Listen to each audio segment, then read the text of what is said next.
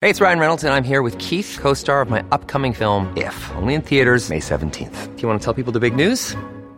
All right, I'll do it. Sign up now and you'll get unlimited for $15 a month and 6 months of Paramount Plus Essential Plan on us. MintMobile.com/switch. Upfront payment of $45 equivalent to $15 per month. Unlimited over 40 gigabytes per month. Face lower speeds. Videos at 480p. Active Mint customers by 531.24 get 6 months of Paramount Plus Essential Plan. Auto renews after 6 months. Offer ends May 31st, 2024. Separate Paramount Plus registration required. Terms and conditions apply if rated PG.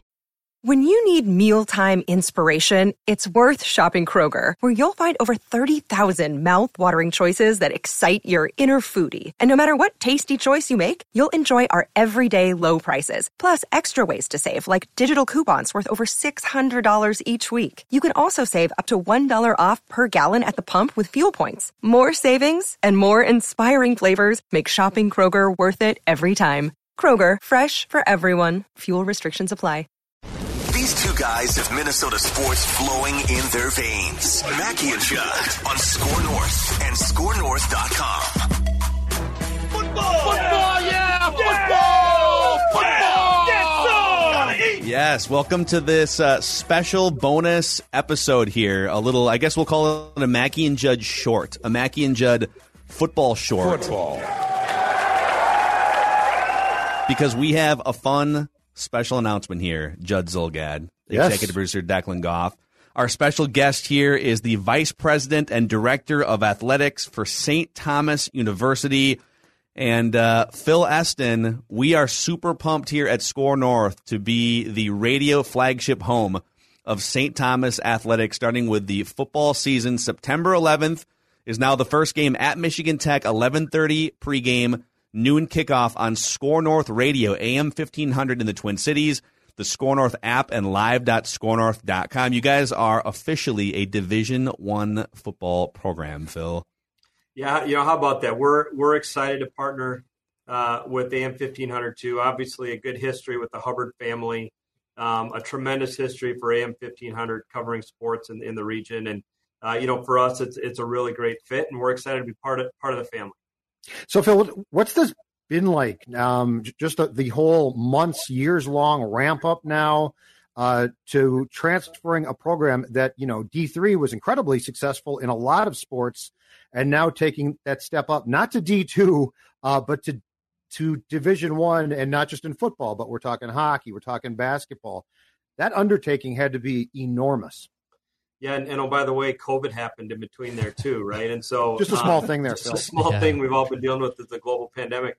It's been, it feels like it's been about a decade, to be honest with you, but it was only just over 2 years ago that we learned we'd no longer be part of the MIAC moving forward. And then just over a year ago, we learned that the NCAA provided us a pathway to move directly to Division I. And really since then, guys, we've been building out the infrastructure to make this move. And it's not just, it's everything from scheduling and assistant coaches and equipment contracts and agreements, CCM with hockey and Nike with most everything else and some others, but it's also the regulatory environment and really having to make sure that everybody's certified in the compliance setting. What does our academic support systems look like? What are we doing across the board financially as we introduce athletic scholarships to the University of St. Thomas? How do we partner with other groups on campus to make sure that there's a lot of synergies as we kind of integrate our systems into campus systems that help support this Division I launch. And, it all came to fruition just over a week ago when our women's soccer team played the very first Division I contest for us. They tied Northern Iowa in double overtime.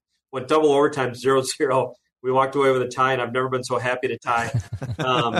And then just this last Sunday, women's soccer also, had our first win. They beat Chicago State down in Chicago for our first Division I victory. So we're off and running.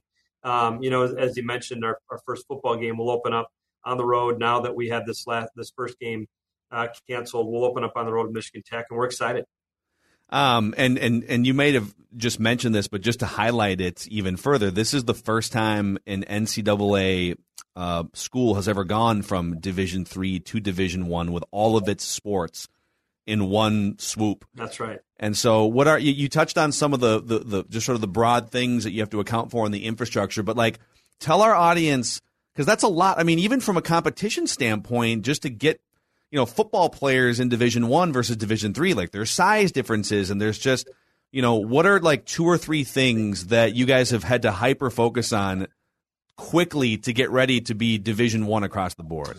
Yeah, first of all, I'll say that a lot of our student athletes were probably in the margins between Division III and Division I to begin with. And I think you've seen that. Our fans have seen one of the reasons we're highly competitive is because those student athletes that may have been kind of on that border decided to come to St. Thomas for whatever reason. It might have been academics. It might have been because it was closer to home. It might have been because the culture or the campus setting. But we do have a number of student athletes that were Division I recruited student athletes, and so could have been competing at that level. Not all of them, but I have a sense. My sense is that it's going to be a little bit of a journey for us. We're not going to immediately be competitive as much as we were at the Division III level, but I also don't think across the board it has to take us as long as some might think it would otherwise, because we've got a pretty good infrastructure in place. One of the things we really focused on, though, is culture. And I think it'd be really easy, particularly given the transfer portal marketplace and some of the other kind of conditions that are happening with NIL, to take shortcuts and to try to focus on winning too quickly. We're in a provisional period where we don't necessarily qualify for NCAA championships until after a few years into this transition. So it allows us to really focus on recruiting kids that we think are the right kind of fit at St. Thomas, focus on culture, don't take shortcuts, don't cut corners. And so that 2, 3, 4, 5 years from now, we are in a place where we can be sustainably successful towards the top of the conferences. And I tell you what, we're walking into some conferences. The women's WCHA is inarguably the toughest in the country. Yeah. And so, we opened with Ohio State at Ohio State. Our men's hockey team opens with St. Cloud at St. Cloud. And so there's no rest for the weary here as we launch into Division I. Dag, that's the only time Declan's going to root against you, actually. That might be the only one. I'm a Husky guy. That's going to be a tough conference, though. You're not kidding. Yeah. Hey, Phil, what is the challenge, too, outside of just the enormous jump? What's the challenge of doing your job in college sports now, making the transition to D1 with the things that you just talked about, which is kids are transferring now. I mean, it's like pro sports. Hey, I'm a free agent. I can leave. Kids can now, for the first time, legally make money. What's this whole challenge like, just of trying to manage and comply with something that has to be a ton of unknowns?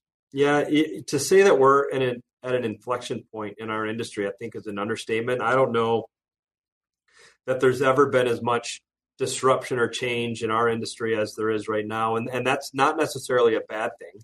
As we think about the governance of college athletics, and do we have the right structures in place, Division I, II, and III?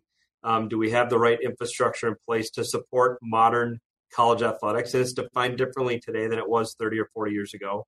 How do we properly and successfully allow our student athletes to pursue income for their name, image, and likeness? I think that's the right thing to do, but we have to do it in an environment that's fair and equitable, that doesn't lead to one school having competitive advantages over another one simply because their NIL environment might be a little bit different. I think that's important to try to maintain some competitive parity in that regard. And then, of course, as you said, the transfer market, again, I think it's the right thing to do.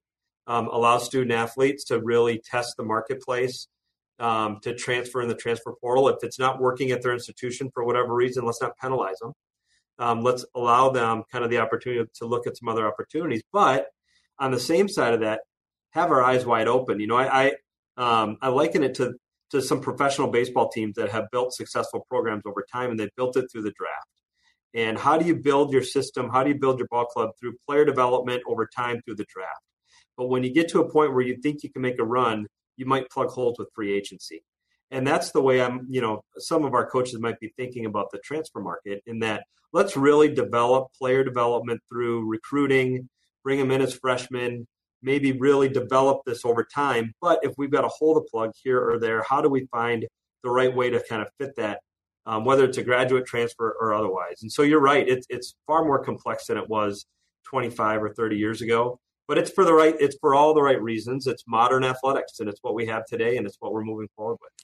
Phil, hey, last thing for you here, and I'm sure we'll talk again. So a reminder, the first Division I game for St. Thomas at Michigan Tech University. It's going to be an 11:30 pregame, noon kickoff on Score North Radio, AM 1500 in the Twin Cities, the Score North app, scorenorth.com. The first home game, if people want to actually see the first home game on campus against Butler on September 25th at noon, what will that home atmosphere be like? It was already a great atmosphere Division III. I mean, what will it be like Division I now? Yeah, I have to tell you, I've obviously traveled across the country with college football and have been in some stadiums that are 100,000 seat stadiums, and the tailgating environment, the atmosphere, and frankly, there's nothing better than playing football on campus on a fall Saturday afternoon.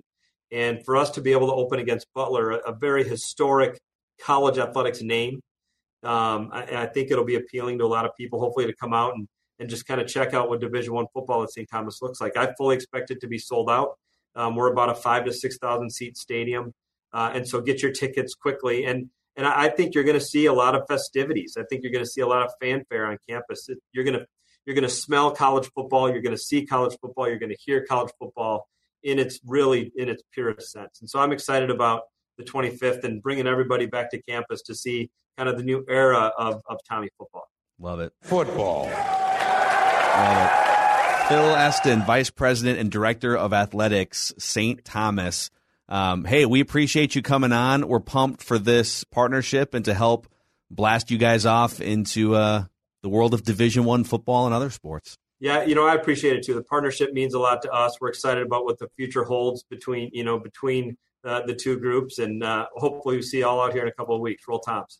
Awesome. All right. Thanks, That's a Mackey and Judd short here with some breaking news. We'll see you guys next time. Hi, this is Chris Howard, host of Plugged In with Chris Howard. The College Football Playoff Committee made their decision on Sunday, and as much as I loathe the idea of Ohio State losing their way into the College Football Playoff, I 100% agree with OSU making it in over Bama. Nick Saban citing some hypothetical point spreads to prove his point that the Tide deserve a spot in the College Football Playoffs holds little substance when you consider Bama's best win is over Texas. No, the committee got it right. TCU had a great season with far more ranked wins than Bama and didn't deserve to lose their spot after playing a surging Kansas State in a championship game. And Ohio State, while not playing some of their best ball later in the season, was still 12-0 until they came face-to-face with my Wolverines. While the college football playoff system isn't nowhere near as good as it could be, it's better than what we had. And in a few years, it will be better for all of college football. Hi, this is Chris Howard, host of Plugged In with Chris Howard. Get the latest odds and trends for every professional and amateur league out there. From football to basketball to soccer and esports, we've got it all at betonline.net. And if you love sports podcasts, you can find those at BetOnline as well. And don't forget BetOnline for the NHL, MMA, boxing, and golf. Head to the website today or use your mobile device to learn more. BetOnline, where the game starts.